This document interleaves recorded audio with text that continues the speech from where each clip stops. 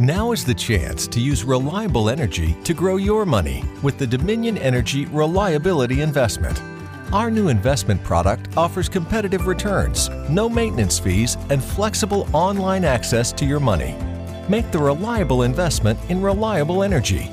The Dominion Energy Reliability Investment. To find out more, go online to reliabilityinvestment.com. That's reliabilityinvestment.com.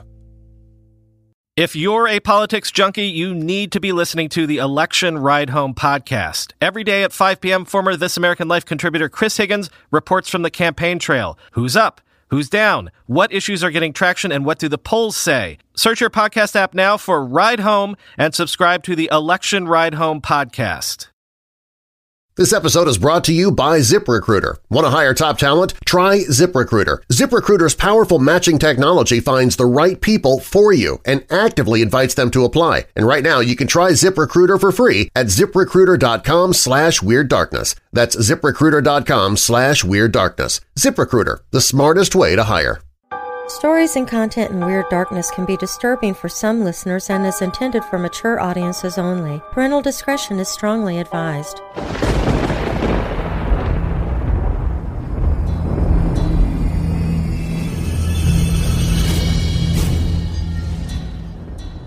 Welcome, Weirdos! I'm Darren Marlar, and this is Weird Darkness. Here you'll find stories of the paranormal, supernatural, legends, lore, mysterious, macabre, unsolved, and unexplained. If you've not already subscribed to this podcast, you can do so right now for free, so you don't miss future episodes. And please, share a link to this episode with your friends, family, and others via social media or email, text, and invite them to give it a listen as well. You might be making new weirdo family members. Coming up in this episode of Weird Darkness, it's Creepypasta Thursday, and I'll be sharing a story written by Devin Hooper called Serial Killer Showdown. It just might make you think twice before using a USB drive again. Now bolt your doors, lock your windows, turn off your lights, and come with me into the Weird Darkness.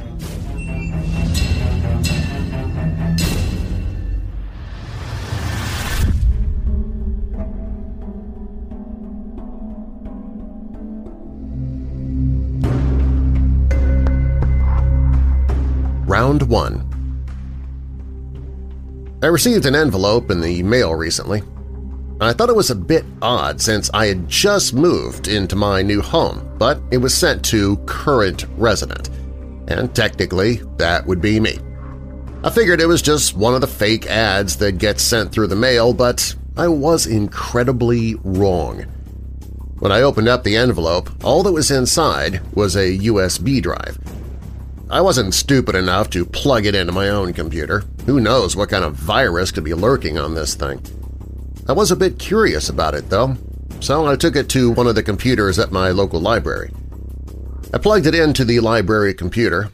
The USB opened up, and there seemed to be only one single video file.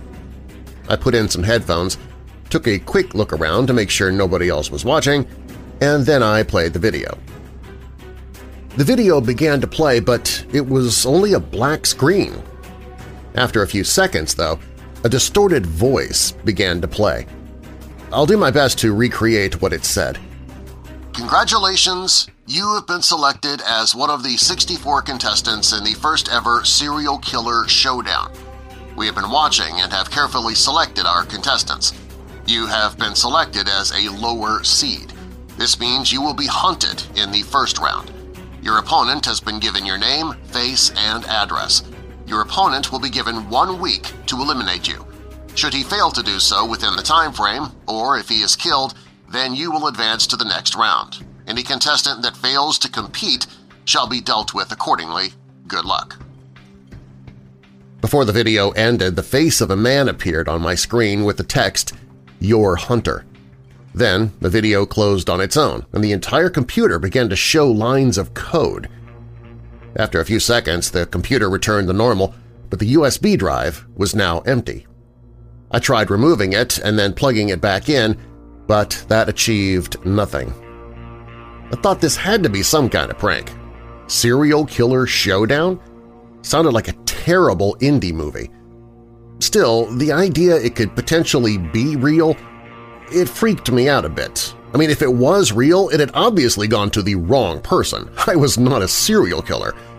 I had issues killing houseflies. It must have been meant for the person who lived in my home before me. I decided that it would be best to visit my local police.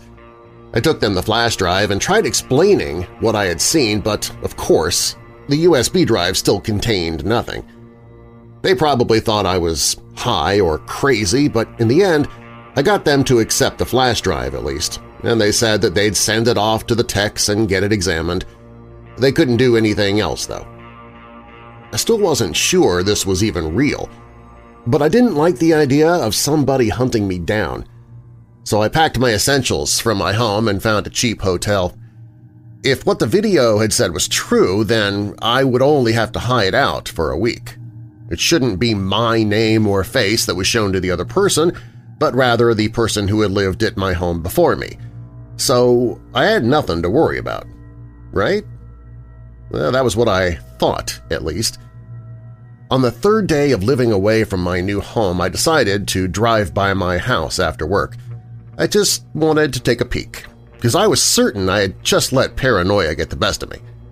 This whole thing had probably just been a prank, and I had been the sucker who fell for it. When I drove by my house, though, there was a car parked nearby. I noticed the tags were from a couple of states over. That seemed a bit odd to me, but not entirely out of the norm. Could just be guests visiting the neighbors. I decided not to stop, though, and go back to my hotel.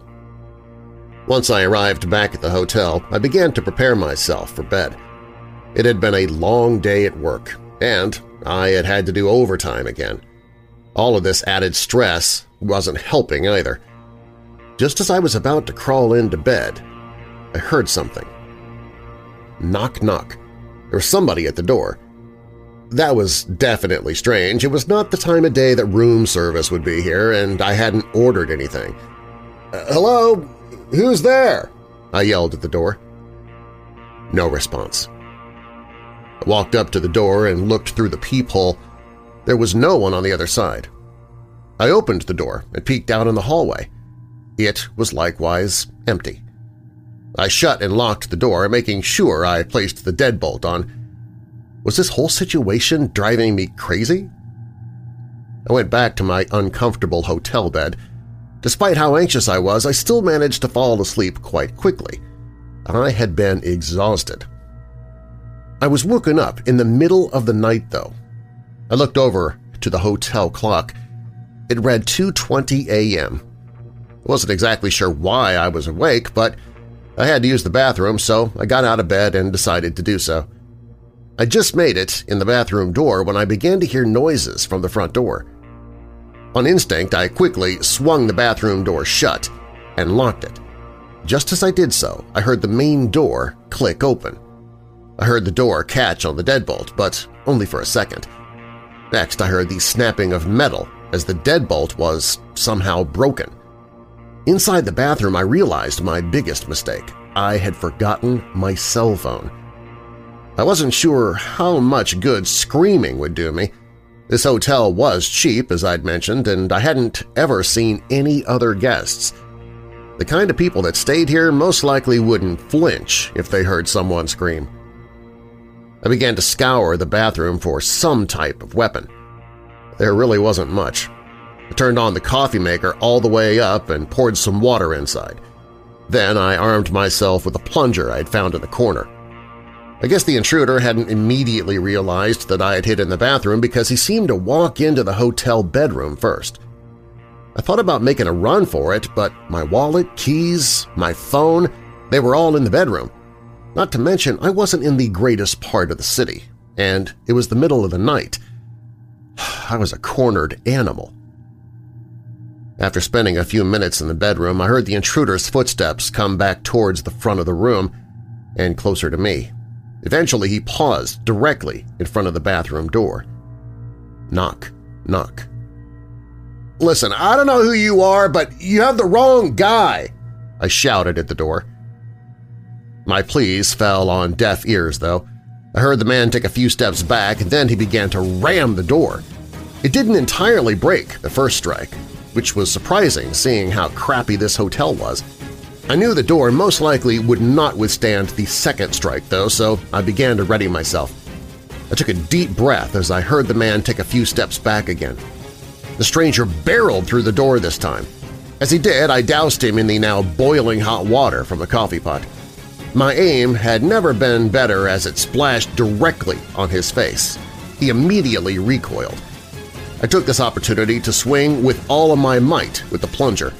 The first strike only made him fall to his knees, but the next few got the job done. I didn't kill him, but he was certainly going to have a huge headache when he awoke. I called 911, and they came to pick him up. I was brought back with them for questioning. Once again, I explained to them about that flash drive, and once again they thought that I was crazy. Considering the events, they took my story a bit more seriously, but in the end they didn't seem entirely convinced. The man who had attacked me had been from a few states over. This raised some flags with the police. He didn't have a previous record, though. They would have to look more into him in order to find a motive. After a few hours of seemingly pointless questions, they released me. I had just hoped this whole thing was over. I was given my things from the hotel room, and I decided to just go back to my house. The man chasing me was apprehended now, so I shouldn't have anything to worry about. Just as I walked through my front door, I heard an odd ring come from my phone. I hadn't remembered setting that particular sound to anyone. In fact, I'd never heard that ringtone before. I pulled out my phone to see I had one new message from a name that was just a random assortment of numbers and letters. This is what it said. "Your opponent has failed their task. Welcome to round 2. Round 2. I never expected to be involved in a tournament for serial killers, but here I was in round 2. Even though I had made it here, I still hadn't killed anyone. Yet 2 weeks after the first round had concluded, I received my second envelope. I thought about taking the envelope directly to the police, but I had to be sure. I opened it up, and once again it contained a flash drive. That wasn't all it contained this time, though. No, it also contained a smaller envelope with the word "motivation" written on it. I couldn't stop myself from opening it, but I really wish I hadn't. Inside the envelope was a single photograph. It was a picture of my parents, but it wasn't any normal picture of them. They were tied to chairs with gags in their mouths. Placed between them was a digital clock showing the date and time. If the clock was to be believed, then this photograph had only been taken 1 day prior to me receiving it. There was a message on the back of the photo, and it read, "No more assists from the police. Good luck." Of course, I tried to call my parents, but it was no use. No matter how many times I called, they couldn't answer. After a few attempts, I realized I was wasting time. I picked up the USB and didn't hesitate to put it in my personal computer. Once again, I was greeted with a black screen and a distorted voice. I'll do my best to recreate it again. "Hello again. We'd like to start by congratulating all 31 competitors who made it to round 2. Unfortunately, we did lose one potential contestant to a stunning double kill. Competitor number 13 was the quickest to eliminate their target in a time of 36 hours 22 minutes. As a reward, they will be given the unexpected bye this round. The rest of you shall have your roles reversed this round. Any conflicts have been settled by a coin toss. We're also upping the stakes this round. Only deaths will be accepted for advancement. If a hunter fails to eliminate their target in the time frame, then their location shall be exposed to their opponent. If this still fails to produce results, then we will send in our own hunters, and both contestants shall unfortunately be disqualified. The theme of this round will be blood. Whoever has the bloodiest finish will receive a bonus going into the next round. Good luck." You are a hunter this round. This means you will be tasked with pushing the action against your opponent. But, as you know, they will fight back. You have been given a 12-hour head start in order to make your travel plans. You have 1 week to eliminate your target. We hope that we have provided you with adequate motivation to perform this task. You will have 30 seconds to copy the information about to be shown on the screen. After this message, a face popped up on my screen. Along with the face of a man, there was a text at the bottom of the screen. The text provided me with the man's address, name, place of work, and the car he drove. I tried to take a screenshot on my computer, but all my controls were blocked. I quickly got up and sprinted to get a pen and a piece of paper. I was barely able to finish jotting down the information before I was once again met with lines of code and an empty flash drive. I sat there blankly for a minute. How was I supposed to kill someone? I'd never really thought about killing anyone before. Of course, maybe I had a fantasy here or there, but never anything serious. Whoever was behind this all had my parents, though. If I failed, would they die? Not to mention my target. He was supposed to be a serial killer, right? It seemed unfair. He had experience with this, and he had obviously passed being a hunter in the first round. Would I even be able to beat him at his own game? I wasn't sure, but, well, I had to try.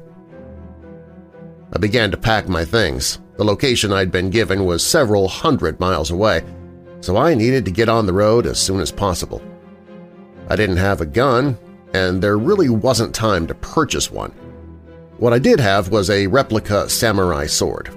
I had bought it somewhere as a joke, and partly because I thought it was badass. I wasn't sure I'd use it, but it was the biggest weapon I had, so I grabbed it.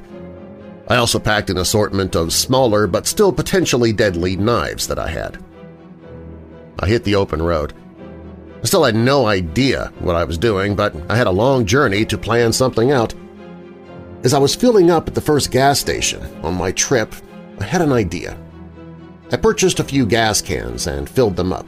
I figured they might come in handy at some point. I continued to try and formulate some sort of plan on my way to my target, but it seemed impossible. He knew I was coming, and he probably had something planned out for me. Yet here I was, floundering, trying to think up anything. I did have a week to figure it out, but still, it didn't seem like nearly enough time for something like this. It was about 15 hours later when I arrived in my target's city.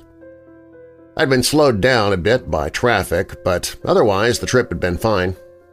It was the middle of the night, and I was exhausted. But I decided to drive by my target's home first. I just wanted an idea of what I was up against. I followed my GPS to the address I'd been given. I was led to a 2-story home in the middle of a neighborhood. Nothing really stuck out about the home, but the vehicle in front did also match the information I was given. The house did seem a bit large for a single person. Did he have a family? I didn't linger on that thought. I drove a decent distance away to a hotel and crashed. I woke up around 1 p.m. I quickly got around and began to head back to my target's home. He should be at work right now, so this would give me some time to explore. The tricky part would be breaking into his home in the middle of the day without getting caught. Luckily, there was an alleyway behind the home. He had a large fence surrounding his backyard, so it shouldn't be too challenging at all. I donned a large hoodie and a mask. It would certainly make me stand out more if I was seen, but I would rather risk that than being identified. I easily hopped the fence to the backyard. When I got to the back door, I began to attempt to pick the lock.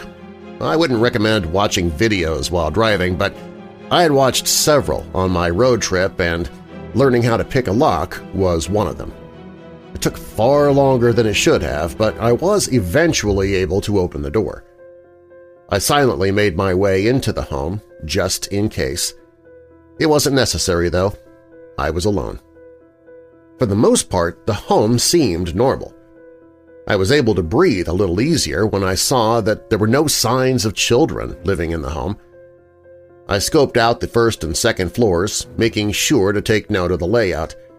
I was about to leave when I noticed one last door. I opened the door and was immediately hit with a putrid smell. I thought something had smelled a bit off when I was exploring the house, but I wasn't entirely sure. Now I knew for certain that something was not right. The plastic mask I was wearing didn't do much to guard me from the smell. The door led downwards to a basement. I absolutely did not want to go down there, but I knew I had to. The further I went, the more intense the smell became. The bottom contained a small room. There wasn't much to the room, but in one of the corners there was a large freezer. I knew immediately the freezer was the source of the smell. I approached it knowing what I would find inside. I braced myself before opening the freezer. After a deep breath, I opened it to see what it contained. If you guessed it was a body, you guessed correctly. It was a girl, mid-30s. She was well into the process of decomposing, but I'm sure the freezer has slowed it down somewhat. Was this his previous target? My thoughts were cut short as I heard something. I turned and looked in the opposite corner to see what had made the noise. There was a camera, now fixated on me. I moved out of range of the camera and watched as it continued to follow me. He was watching me. I sprinted out of the home. He knew I was coming, but now he knew that I was here. I was supposed to be the hunter, yet here I was running again. I got back in my vehicle and retreated back to the hotel. I still had no clue what to do. I wonder how many cameras the man had. The one in the basement couldn't have been the only one. Had he been watching me the whole time I invaded his home? I knew I was a bit of an underdog here, but I had hoped to have some advantage. I decided it was all or nothing now. I was going to wait until night, then I would return to the home. One of us had to die. I just hoped that if it was me, that my parents would be released. Night came all too quickly. I prepared my weapons as well as myself. It could have very well been my last night alive. I could only justify what I was about to do by knowing what might happen to my parents and knowing what he must have done to the girl in the basement. I once again made my way to the man's backyard. This time I brought along the sword and a few knives. I'd also made a makeshift Molotov cocktail. I wasn't sure if I'd be able to use it, but it was one of the few things I knew I could easily do. When I reached the back door, I prepared myself to pick the lock again, but I didn't need to. The door was already unlocked. It didn't feel right, but I was already committed, so I slowly stepped inside. I immediately noticed the door to the basement was open and that the light was on. I wasn't sure he was down there, but I knew I did not want to go back down. So I lit the Molotov and threw it down the staircase. It burst into flames and slowly began to spread. I'd heard frantic movement coming from below. I moved out of the way of the door and placed my back against the wall while drawing my sword. I began to hear rapid footsteps coming up the stairs. I took a deep breath. When they were almost at the top, I wound my sword back and began to swing it downwards. My swing connected with the man, but it wasn't a direct hit. The moment he saw me, he had jumped sideways just in time to dodge what would have been a killing blow. His right arm, however, wasn't so lucky. It had come off clean, along with what it was holding. His now disconnected arm fell to the floor and dropped the gun it had been gripping, a silenced pistol. The man fell to the floor, gripping the stump that had once contained his arm. The cut had been surprisingly clean and was bleeding a lot less than what I would have expected. After a moment, the man made an attempt with his left hand to go for the gun, but I simply kicked it away. "Please, don't do this! They have my wife! I had to do it! I have to save her!" The man pleaded with me, now on his knees. "I'm sorry. This was the last thing I said before I swung the sword once more. This time the man's head came off clean. I watched it roll to the bottom of the basement. I had to do it, I said to myself out loud. I had just killed a man. I felt the tears begin to roll down my face underneath the mask. I didn't have time to contemplate the situation anymore, though. The flames coming from the basement had now begun to spread further. I ran from the home as the flames continued to consume the structure. I made it to my car and immediately began my journey home. I stopped along the way to burn the clothes I'd been wearing, and I found a random field to bury the sword in. I didn't stop to sleep. I don't think I would have been able to sleep anyway. I felt empty, like part of my soul had been taken from me. The worst part is, I knew it wasn't over. When I arrived home, I received what I expected. Another text. This is what it read. Outstanding work, and all on your own this time. We wanted to be the first to welcome you to the Killer Sweet 16. We'll be in contact soon.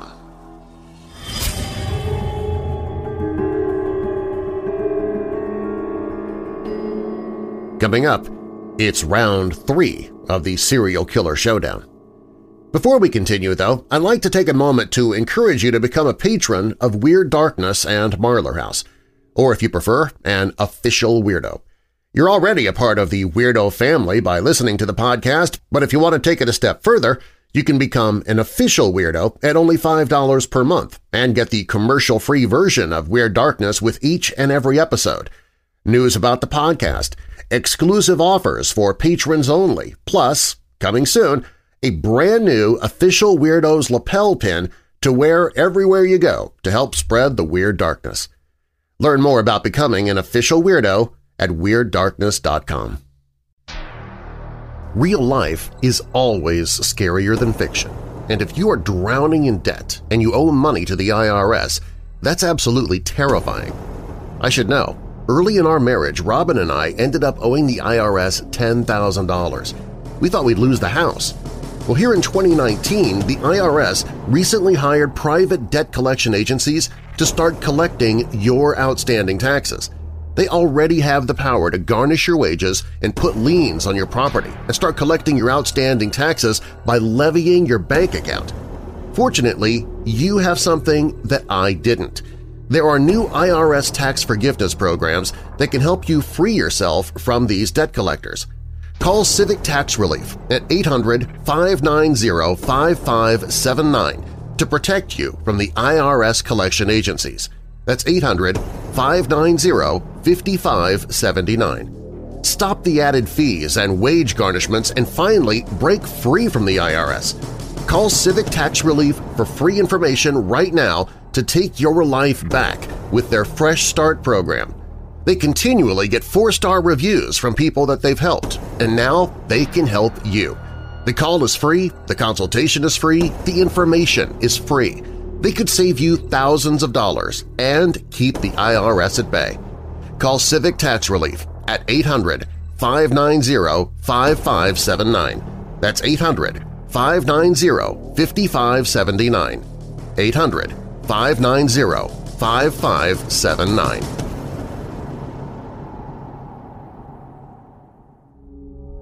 Hearing dark stories in a podcast is one thing, but living in darkness is quite another.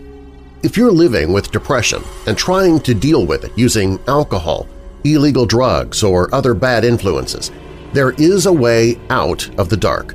Call 1-800-273-8255.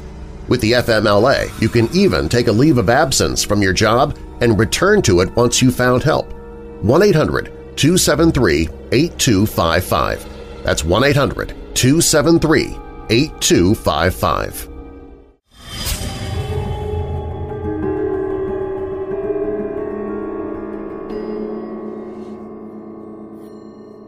Round 3. I had inched past not 1, but 2 rounds now in a competition meant for serial killers. Now there was blood on my hands, though. I had played right into the hands of the people who had kidnapped my parents. But did I have any other choice? These people seemed to be watching my every move. Would the police even be any use? Speaking of police, they had contacted me shortly after my return from round 2. They'd planned on charging my attacker with attempted murder. That was until they found him dead in his cell. He'd used his bed sheets to hang himself. When the guards found him, he was already long gone. I was somewhat relieved from this news, but it also frightened me in another way. Had he really hung himself of his own accord, or was this some sort of punishment? I doubt I'll ever know, but I do have my suspicions. Almost a month went by, and there had been no third envelope. I was starting to go stir-crazy. These people still had my parents. I had killed somebody. I'd reported my parents missing as soon as I'd returned home, but of course the police had come up with nothing so far. I also doubted the fire covered up all the evidence I may have left behind. My anxiety had reached its peak. I was taking over-the-counter sleeping pills to try and force myself to sleep, but even those weren't working anymore. After what seemed like an eternity, it finally arrived. The third envelope. I tore it open the instant it was in my hand. There was no photo inside this time, just the USB, like the first time. I'm not sure if I really wanted to see another photo of my parents being held prisoner, but I did want some sort of proof they were still okay. It was highly possible my parents were already dead, and if that was the case, I didn't want to play this game anymore. I placed the flash drive in my PC once again. This time I decided to try something. I wasn't sure what it would accomplish exactly, but I wanted to try. I pulled out my phone and hit record. I clicked on the single video file and it began. Congratulations to everyone once again. We are down to our final 16 competitors. Going forward, there will no longer be hunters and hunted. Each round will pose a new challenge. For this round, each of you will be given an address. Once this video has concluded, you will have 24 hours to reach the address, and once there, you will receive further instructions. No outside weapons will be allowed this round. We will be watching. As for the blood bonus, competitor number 47 eliminated their opponent by inflicting so many minor cuts that they eventually bled out entirely. We have to admit we were quite impressed. They will receive their bonus at their marked location. For the rest of you, good luck. That wasn't the end of the video, though. After the distorted voice stopped speaking, I was shown an actual video. It was my parents. They were no longer tied to chairs. They were huddled together in a corner. They had chains connected to their legs. There were trays of food in front of them. They were both still alive, but it was obvious they were absolutely terrified. And who could blame them? After a few moments of focusing on them, the camera was moved downward and began to focus on a piece of paper. It was a newspaper from 2 days prior. This gave me some hope, and perhaps that's exactly why they showed it to me. The video then abruptly ended, and once again the file deleted itself. I stopped the recording on my phone. I went to replay the video from my phone, but as I hit play, the startup logo for my phone overtook the screen. My phone proceeded to restart itself. Once I regained control of it, everything was gone. Not just the video, but every other piece of media or contact information I had in the phone. It had been completely reset. I was able to restore almost everything from a backup save I had on my PC, but of course the new video was long gone. I was beginning to understand how hopeless of a situation I was in. After I finished restoring my phone, I received a text message. It was, of course, the promised location. It was around a 20-hour drive away. I would have to leave almost immediately. They'd given me just enough time to reach the destination by car. It was fine, though. I wasn't going to be getting any rest anyway. I packed some clothes and set off. They had mentioned no weapons, so I didn't have to worry about finding something useful this time. At this point, I knew they had eyes everywhere, so trying to sneak in something would only backfire on me. After minimal stops for gas and bathroom breaks, I arrived at the marked address, with an hour to spare as well. It was quite a large building. I'm not sure what its purpose was. It didn't make sense. This building was completely out of place. It was in the middle of nowhere. The closest town was about an hour away. It didn't look very old, but it was already abandoned. I'd been instructed to park on the back side of the building. Once there, I noticed that there was a reserved parking space. There was something strapped to the sign in front of the space, however. I pulled in and approached the sign. The item attached to the parking sign was a tablet. It had a timer on it. It was seemingly counting down the hour I had left to arrive. I tried operating the tablet, but it didn't cooperate. It seemed like I would have a little time to relax before receiving my instructions. I rested my eyes while I waited for the timer to tick down. It would have been a bit ironic if I fell asleep now. Luckily, that didn't happen. I opened my eyes just as the timer was about to hit 0. Once it did, the tablet opened up and began to play a video. This is what it said. Welcome. We're glad to see you made it on time. You're probably wondering why we instructed you to come here. The building in front of you will be your arena for this round. Your matchup for this round is on the opposite side of the building. Any weapons you find inside the building will be viable for this round. Any use of outside weapons will result in disqualification. Only one can remain. Good luck. On that note, the video ended. I'm not sure if it was the sleep deprivation, but I was a bit confused at first. My senses came to me quick, though, and I sprinted off towards the building. I didn't want to run into my opponent too early, so I searched for a staircase first and climbed a couple of flights of stairs.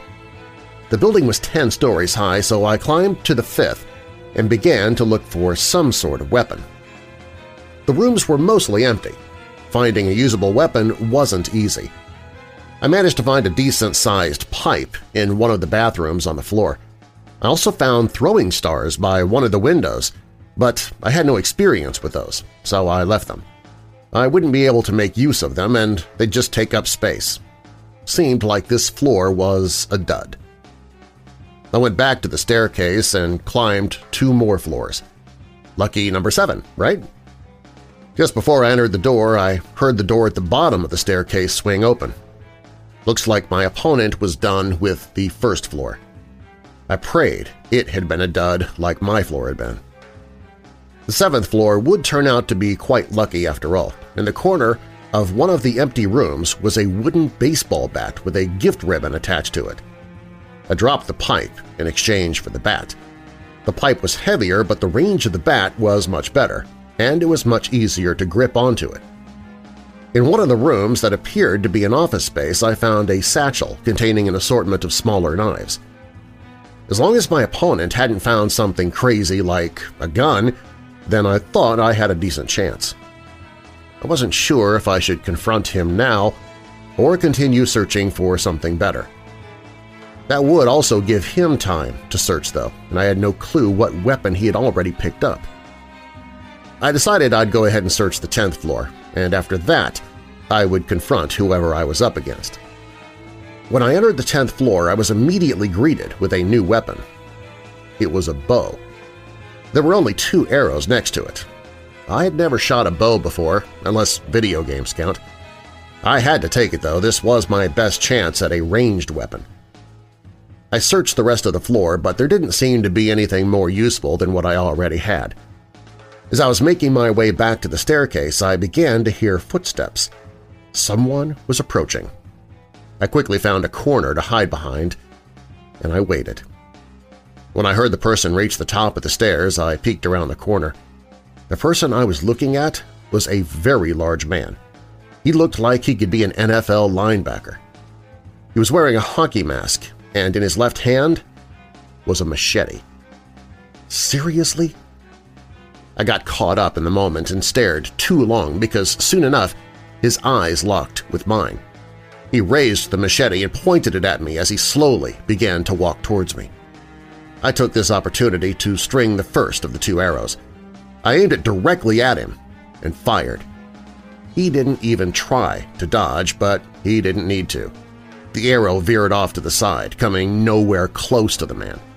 Turns out shooting a bow is much harder than it looks in video games. I made the executive decision to run further back into the floor. As I began to do so, I felt a sharp pain in my right leg.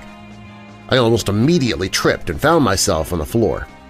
On the ground, I could now see the throwing star sticking out of my calf. Maybe I should have taken them after all. I could tell it was in quite deep and I would not be able to run. The man continued to get closer. I had no choice but to attempt to use the second arrow. I pulled it back as he was only about 10 feet away. This time I managed to hit him directly in the center of his chest. This didn't seem to faze him too much, however. He continued menacingly walking towards me. Was this guy actually Jason? I began to scoop myself backwards as I tried to think of something I could do. It was no good. Soon, the man was standing almost directly over me. He moved his machete overhead and began to swing it down. Last second, I was able to move the baseball bat in front of the swing. I'm not sure what wood this bat was made out of, but it was able to withstand the blow from the machete. The machete was now lodged halfway into the bat. I used this miracle as an opportunity to use my good leg to kick the man in the groin as hard as I possibly could. This caught him off guard, and he toppled over to the ground for just a moment. That was all I needed. I jumped on his back like a wild animal as I pulled one of the knives from my satchel. I began to stab the man over and over. I continued to stab him even after he went limp. It wasn't until I noticed the blade had become dull that I finally stopped. I rolled over and took a good look at my leg. The star was even deeper than I first thought. I bit down on my shirt as I slowly began to pull it out. It was the most painful experience I've ever had. Once the star came out of my leg, it began to spew blood. I cut off part of my shirt and used it to hold together the wound on my leg. It would have to do for now. I would have to stitch it up later myself. I painfully limped my way down 10 flights of stairs back to my car. When I got back in my vehicle, the tablet I'd been given was now flashing. I opened it up to find my victory message. That was a close call, but you managed to pull it off. We're excited to welcome you to Round 4.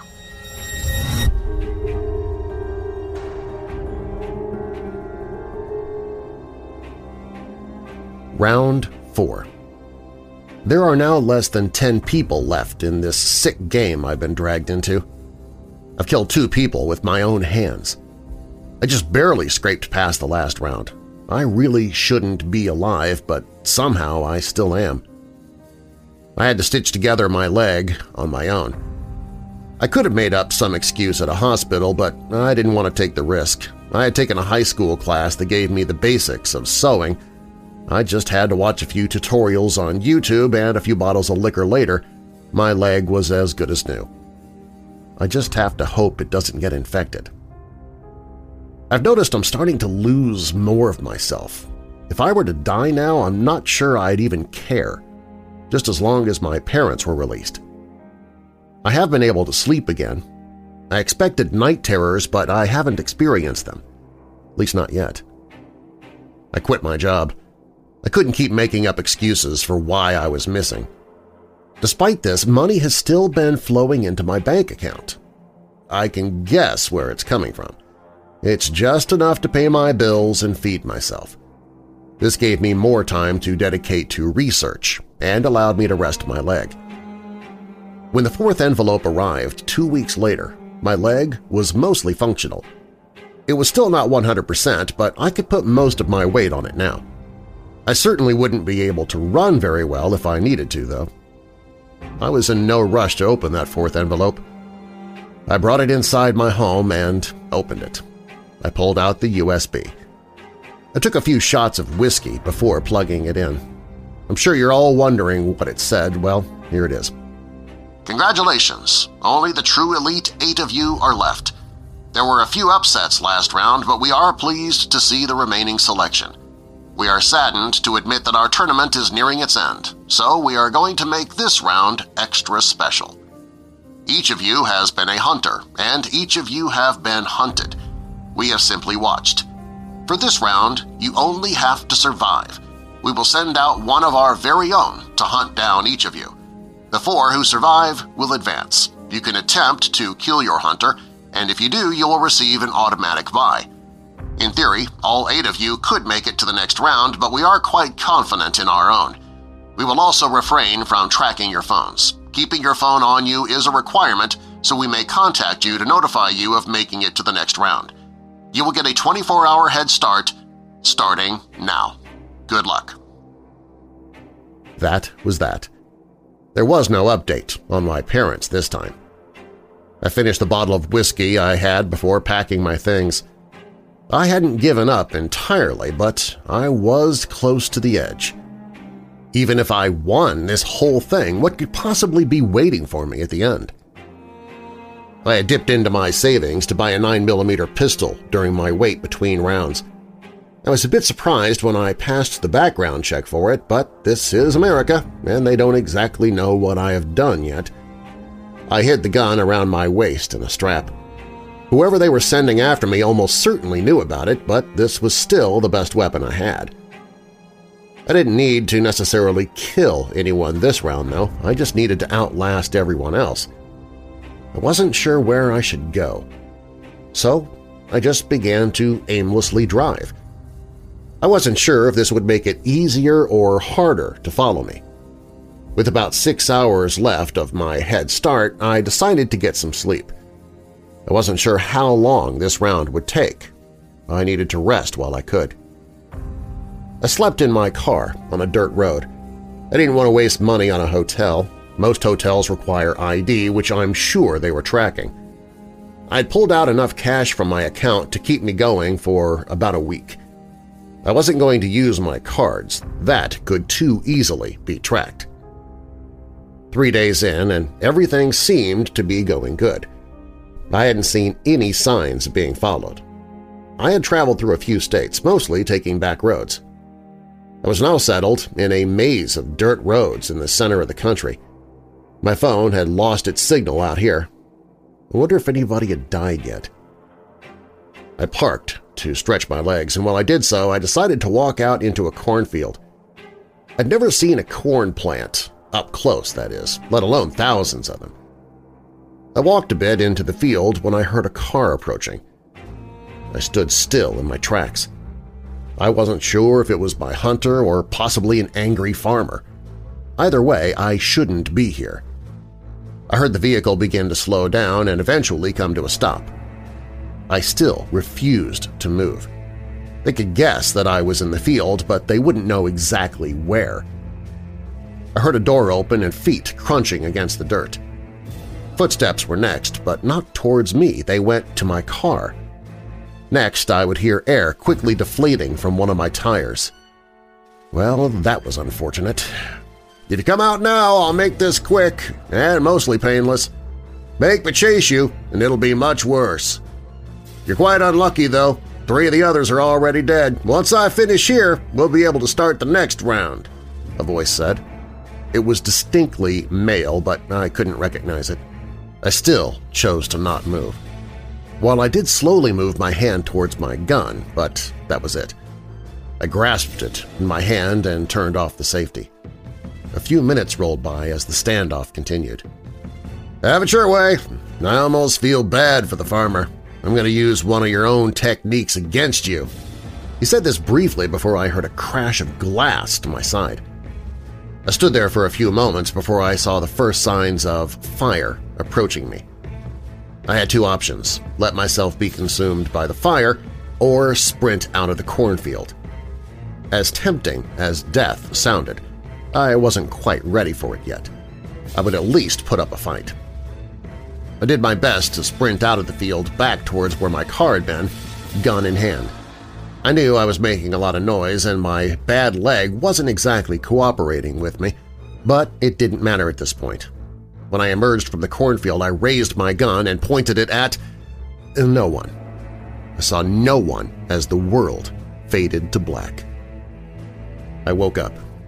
The room was dark. My first thought was, am I dead? I tried to move any of my limbs, but I was unable to. Is this hell? Well, if it was, at least I would be free, in a way. My hopes were shortly crushed, though, as light soon flooded the room. I could now see I was lying on my stomach. I must have been tied up because I couldn't move. Looking up, I saw in front of me was an average-sized man. He was wearing a plain white mask. It only exposed his bright blue eyes. As colorful as they were, there was something menacing behind them. I told you I would have given you an easy death, but here we are now. Now I'm gonna have a little bit of fun. Even through the mask, I could tell the man was smiling.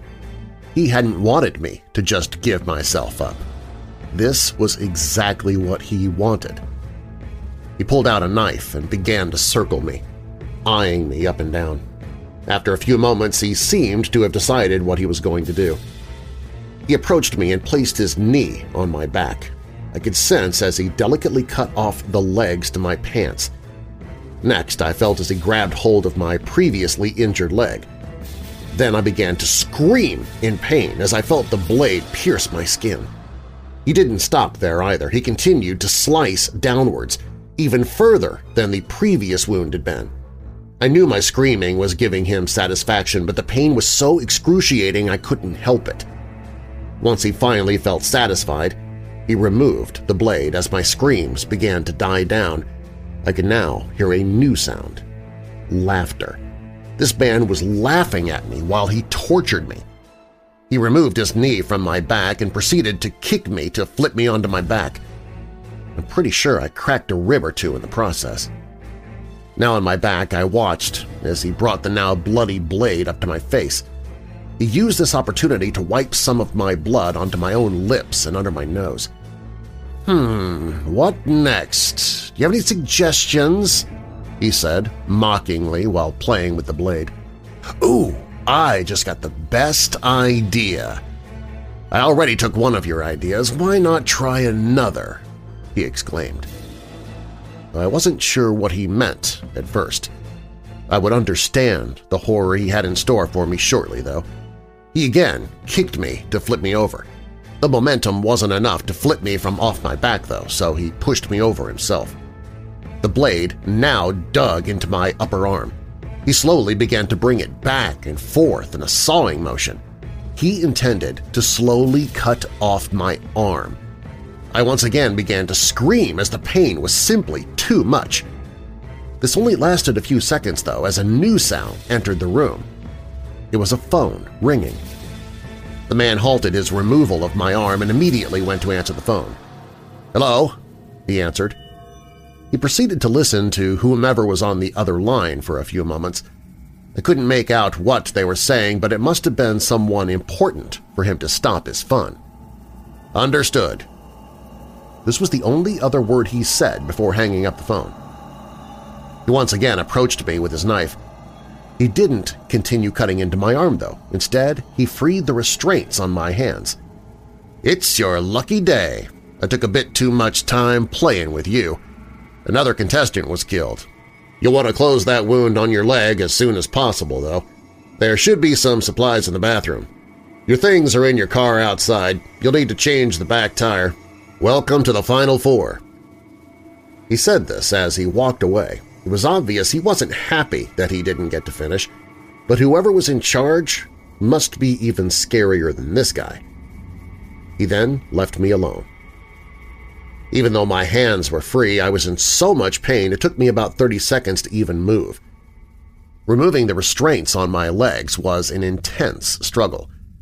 The new wound on my leg was bleeding profusely. I wasn't able to stand even once I removed the rope tying my feet together.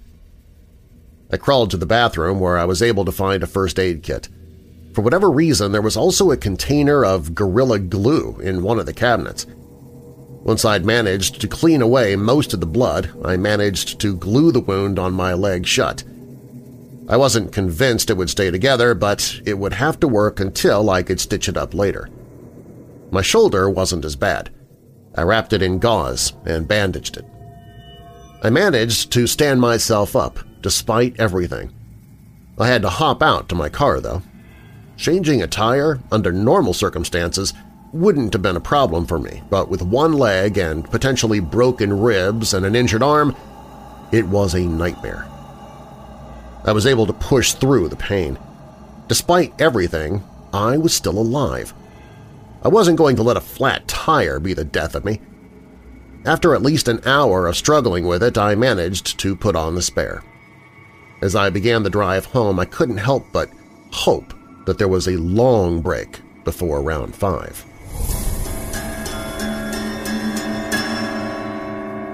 Round 5. 4. 4 is the number of people left alive in this game. 4 is also the number of rounds I have somehow survived to this point. I really don't think I was meant to live this long, but one way or another, I'm still here. I had a lot of questions after the last round. Mainly, how was I found? Whoever was behind all of this claimed they weren't tracking my phone, so how is it possible that I was found in the middle of nowhere? Even I hadn't known where I was.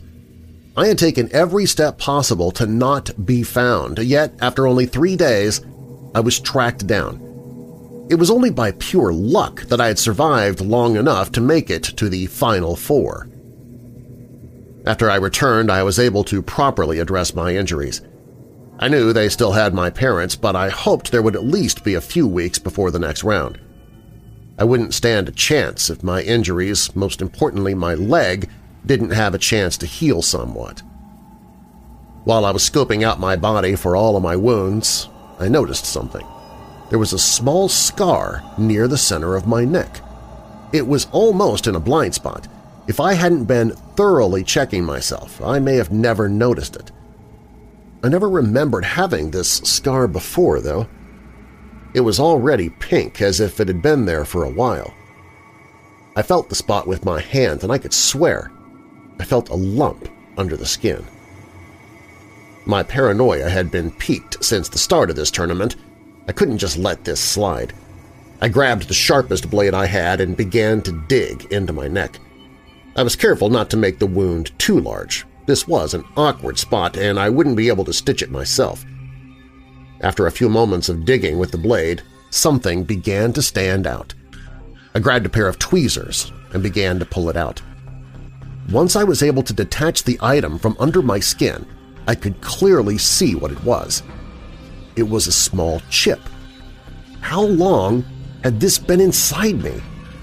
I couldn't think of a time that this could have possibly been implanted, other than when I had been unconscious with my torturer. This wound had already healed long ago, though, so it couldn't have possibly been that recent. The only time I'd ever been put under for surgery was when I had my tonsils removed, but that was when I was around 10 years old. I knew now how I had been tracked. They technically didn't lie when they said they wouldn't track our phones. They didn't need to. This was far deeper than I had originally thought. Who were these people? Before the last round, I had almost given up, but now I had a new sense of life within me. Perhaps being on death's door can do that to a person. Not to mention, if my parents were still alive, they were relying on me. I had survived 4 rounds. I only needed to make it 2 more. Luckily, I was given a little time to heal up slightly before the next round. It took 2 weeks for the envelope to arrive. I was mostly mobile at this point. My walk still had a bit of a limp, but other than that, I was functional. I'll just jump right into what the USB told me this time. You have all done well to make it this far. We had a blast in the last round, but this round we will hand the action back over to you. We are quite pleased with our final 4. It is even a perfect split, with 2 males and 2 females making it to the top 4. This split gave us the perfect idea for this round. We're going to do an old-fashioned boys versus girls showdown. We will send you a location to meet up with your partner. From there, you will attempt to eliminate the other team. The two who survive will make it to the championship round. The two survivors will be asked to separate before the official commencement of the final round. We would hate to have to disqualify a competitor at the end of a tournament. Good luck. Great. Seemed I would be forced into teaming up with another killer. This could make things easier, but it could also be far more dangerous. I had only killed 2 people to this point, so technically I still didn't qualify as a serial killer. I couldn't say the same, though, about my potential partner.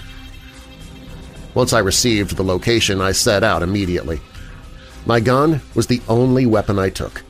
The quicker this was over, the better. I wasn't going to try and overthink things at this point. The rendezvous destination was a gas station in a small town. It wasn't a normal small town, though. This was a ghost town. There wasn't another living person in sight. Well, until my partner finally arrived, that is. I was a bit anxious when I saw a large pickup truck pull into the gas station and park next to me. I kept my hand on my gun as a tall, slim man hopped out of the truck. After a moment, I too stepped out of my vehicle.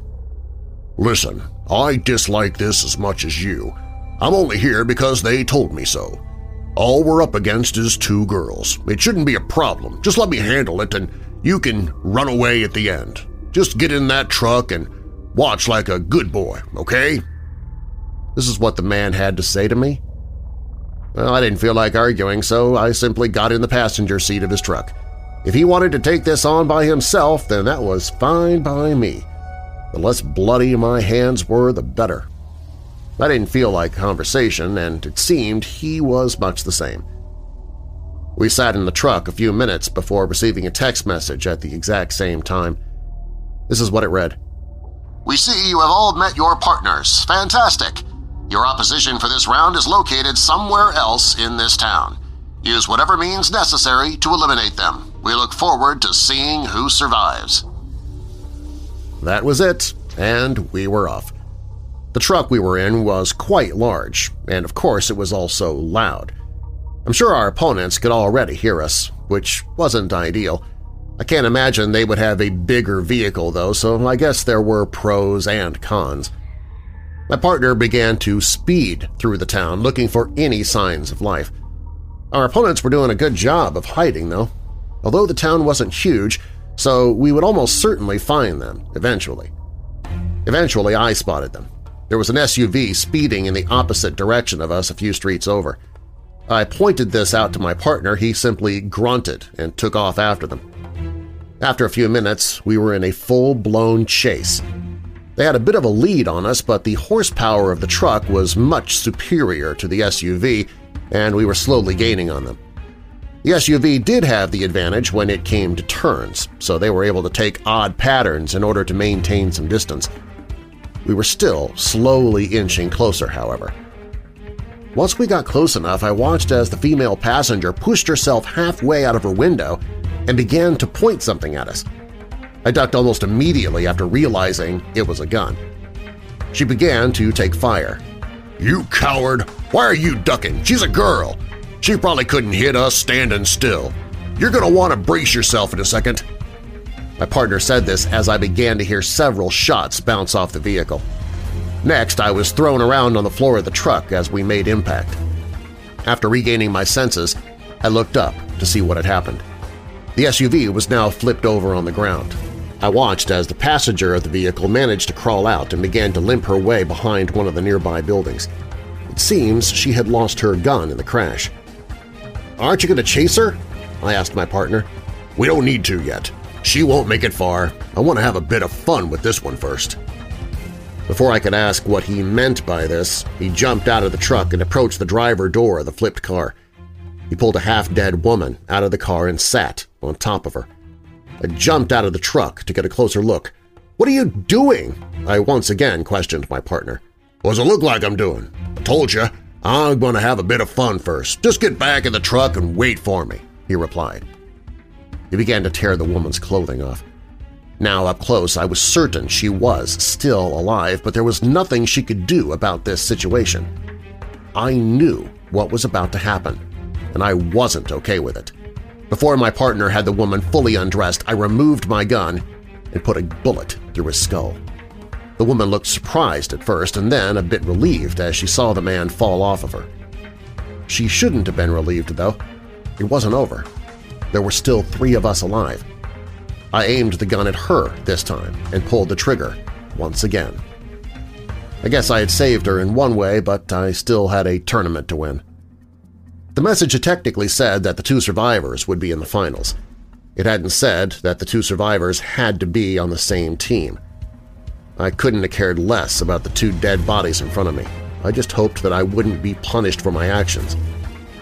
I took my dead partner's truck back to my vehicle. Once I got back in my own car, I received a message. It was short and simple. Welcome to the championship round.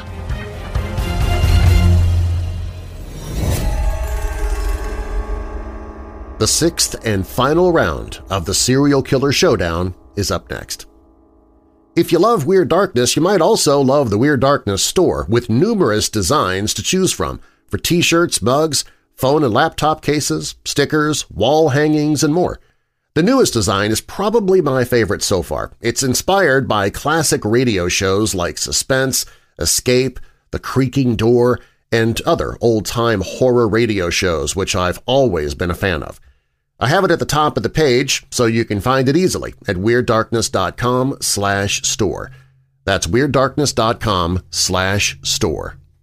You want the best sleep of your life? Well, I've already told you about how much I love MyPillow, but now they have these incredible Giza Dreams bed sheets. These sheets are made from the world's best cotton, Giza, which is only grown in a small region where the Sahara Desert, Mediterranean Sea, and the Nile River all meet to create the ideal weather conditions for growing Giza cotton. It's ultra-soft, it's breathable, it stays cool. Also, it's very durable. The Giza sheets are available in a variety of different colors. I went with dark gray for mine, and they come with both a 10-year warranty and a 60-day money-back guarantee. I'm sleeping on these Giza Dreams bed sheets right now, and I can honestly say the first night you sleep on these sheets, you will not want to sleep on anything else. These even beat out the 1,500 thread count sheets that I was using before. Well, right now, Weird Darkness listeners can save 30% and get free shipping when you use the promo code WEIRD at MyPillow.com. Or you can call 800-945-7192. Again, use the promo code WEIRD for 30% off your new bed sheets, including free shipping at MyPillow.com.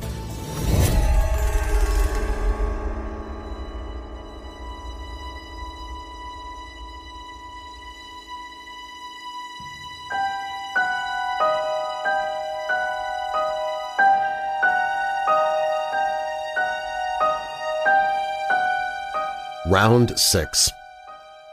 The finish line is within my sight. Only one other person stands between me and the end. I have now killed 4 people to get here. I may not have been a serial killer to start, but I am now, by definition at least. Even if I win, there's no going back to a normal life after this. I'm sure that's exactly what the organizers of this tournament wanted, too. There would be no break between round 5 and 6. After I received my congratulatory message for surviving round 5, I almost immediately received another message. This is what it read. The championship round begins now. You will be sent a new location. Travel there immediately. Upon arrival, please enter the building. Your phone will grant you access. We look forward to seeing you soon. This was odd. There had always been breaks between the rounds. I didn't have a problem with this, though. The sooner this was all over, the better, either way. I couldn't help but wonder what would be in store for me. The new location was only a few hours away, so I wouldn't have to wonder for long about what would be next. My opponent had been clearly injured in the crash, so I had a bit of an advantage there, although my leg still wasn't at full capacity either. On the way to the final location, I was slowed down by a road crew. It was strange because they didn't seem to be working on anything.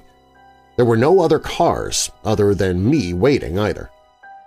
My progress was halted for about half an hour before they finally let me proceed. It wasn't a huge deal, but my anxiousness made this stand out. Eventually, I did make it to the destination. It looked to be a storage-type building. I pulled up and approached the door. There was a slot next to the door that was exactly the size of my phone. So I placed my phone into it, and the door opened.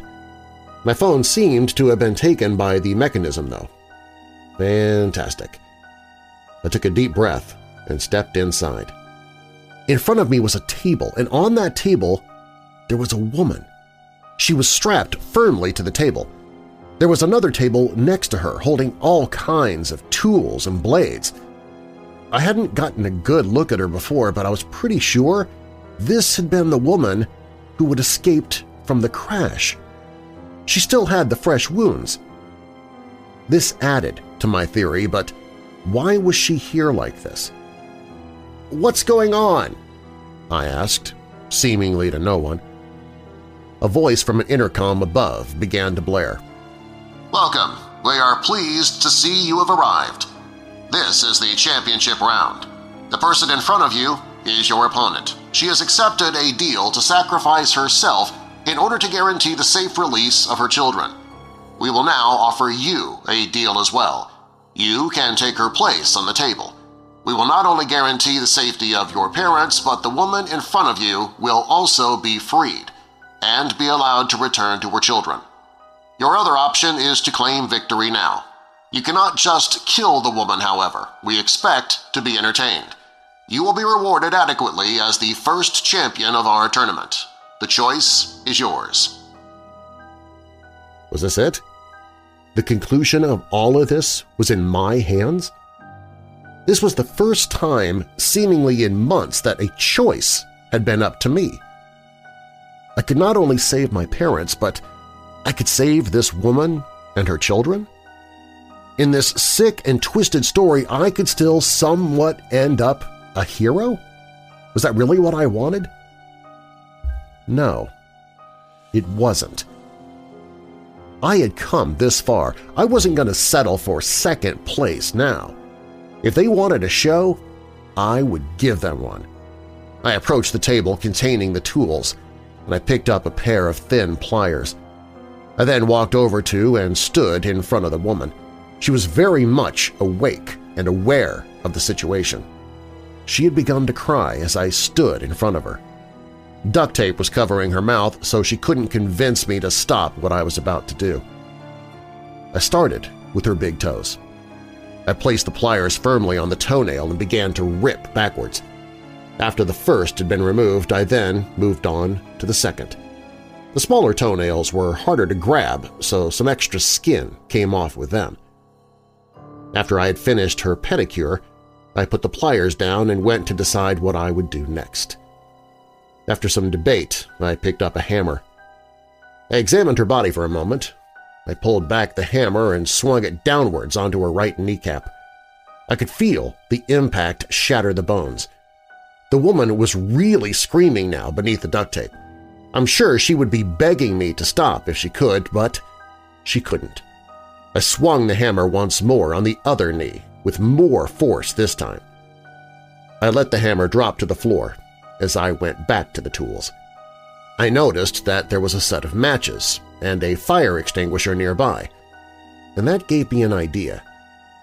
I used a match to light the bottom of the woman's hair on fire. I watched as the flames quickly consumed their way to the base of the woman's head. I let it burn for a few moments before putting it out. Next, I spotted a package containing several needles. I've always heard great things about acupuncture. It was time to test it out. I put the first needle into her left eye. She had closed her eyes when I brought it close, so I pushed it through the eyelid. The next went into her other eye. I found various other uncomfortable places to put the remaining needles. I continued to make use of the tools on the table for quite some time. Eventually, I ran out of ideas, though. I hoped I had put on a good enough showing. I ended it by grabbing a large blade from the table and plunging it into the woman's heart. After doing so, the intercom came back to life. Congratulations, you are our first ever Serial Killer Showdown champion. You have outperformed our expectations in every round. We knew you'd be perfect when we picked you for our tournament. If you still care, your parents will shortly be released to safety. We have also cleaned up every crime you have committed to this point, and will clean the one in front of you now. You will find a handsome amount of funds in your bank account as well. The grand prize, however, is an invitation to join our team. We will be in contact with you shortly. We are certain we can make you an offer that you can't refuse. Until then, please feel free to relax and celebrate your victory. So, that was it, huh? I had won. I was now officially a serial killer. Was that the plan from the beginning? To turn a normal person into something they could have never imagined becoming? Well, they had picked right. I was now exactly the monster they were looking for. I still have no clue who they are yet, but I will soon enough. I plan on accepting their offer. I can't return to my normal life anymore. I have done terrible things I never imagined myself doing. Worst of all, I began to enjoy it. If you receive a flash drive in the mail saying that you're a contestant to the Serial Killer Showdown, then from one competitor to another, I wish you luck.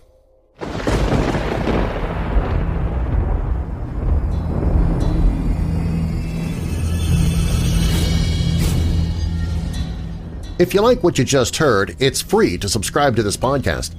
Please also share a link to this episode on your social media, email, and text so others can listen as well.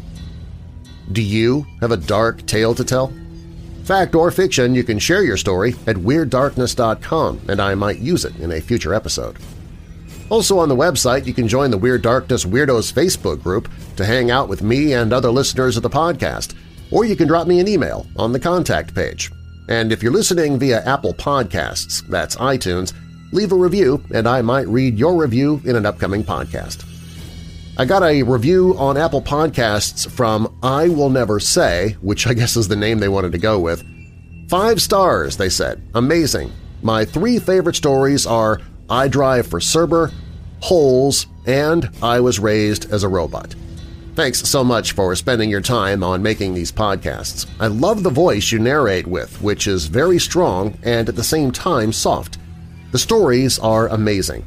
They are a variety of different things, and I love how many different things they're about. From aliens to ghosts, I love this show and will continue listening. Keep up the great work. Well, I Will Never Say, sounds like you're a fan of the creepypastas. Those are the 3 that you'd mentioned, so hopefully you enjoyed this episode as well. Rudely Mad left an Apple Podcast review saying, I Drive for Cerber. That became my favorite show. I was getting down and out, but that show put me back on the map. Love it. Keep it up, buddy. Awesome. Serial Killer Showdown was written by Devin Hooper. Weird Darkness is a registered trademark of Marlar House Productions. Copyright Marlar House Productions 2019. And now that we're coming out of the dark, I'll leave you with a little light. John 12, verse 46. I have come into the world as a light, so that no one who believes in me should stay in darkness. And a final thought. Someday, everything will make perfect sense. So for now, laugh at the confusion, smile through the tears, and keep reminding yourself that everything happens for a reason. I'm your creator and host, Darren Marlar. Thanks for joining me in the Weird Darkness.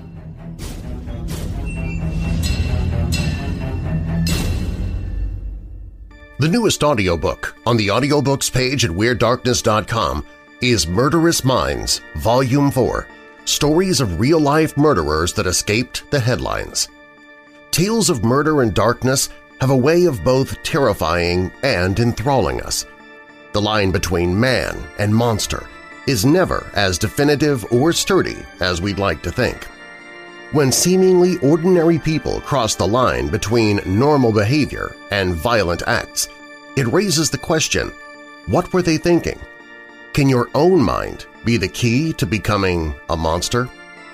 What we think, or more importantly, what we believe, can push the boundaries of normal into darkness in unimaginable ways. Whether the beliefs come from misinterpreting organized religion, holding too tightly to old folklore, or letting your imagination run wild, the danger is evident for those unable to keep their minds in check. Murderous Minds Volume 4 follows 6 chilling stories of faith and imagination gone too far. It's a dangerous reality that has reappeared decade after decade, with deadly results for those unfortunate enough to wander too close to the flame. The killers of this anthology have the charisma to convince others of impossible things and the insanity to hold those beliefs themselves. These belief systems come at a high price, especially for the victims of belief-motivated crimes. What old-world folklore would drive a man to murder his wife in front of her family? What happens when 2 teenage girls believe their parents are the only thing stopping them from ruling in another dimension? How did a middle-aged housewife convince an entire community that it was a psychic gift predicting the deaths of her neighbors rather than deliberate doses of arsenic? Does the fear of witchcraft still put lives in danger decades after it stopped being tried in court? These stories and others explore the ways that the human mind can be manipulated into carrying out unfathomable acts of violence and depravity under the guise of strong, indoctrinated beliefs. When evil can come from inside your own head, family, friends, neighbors, and even strangers are not safe.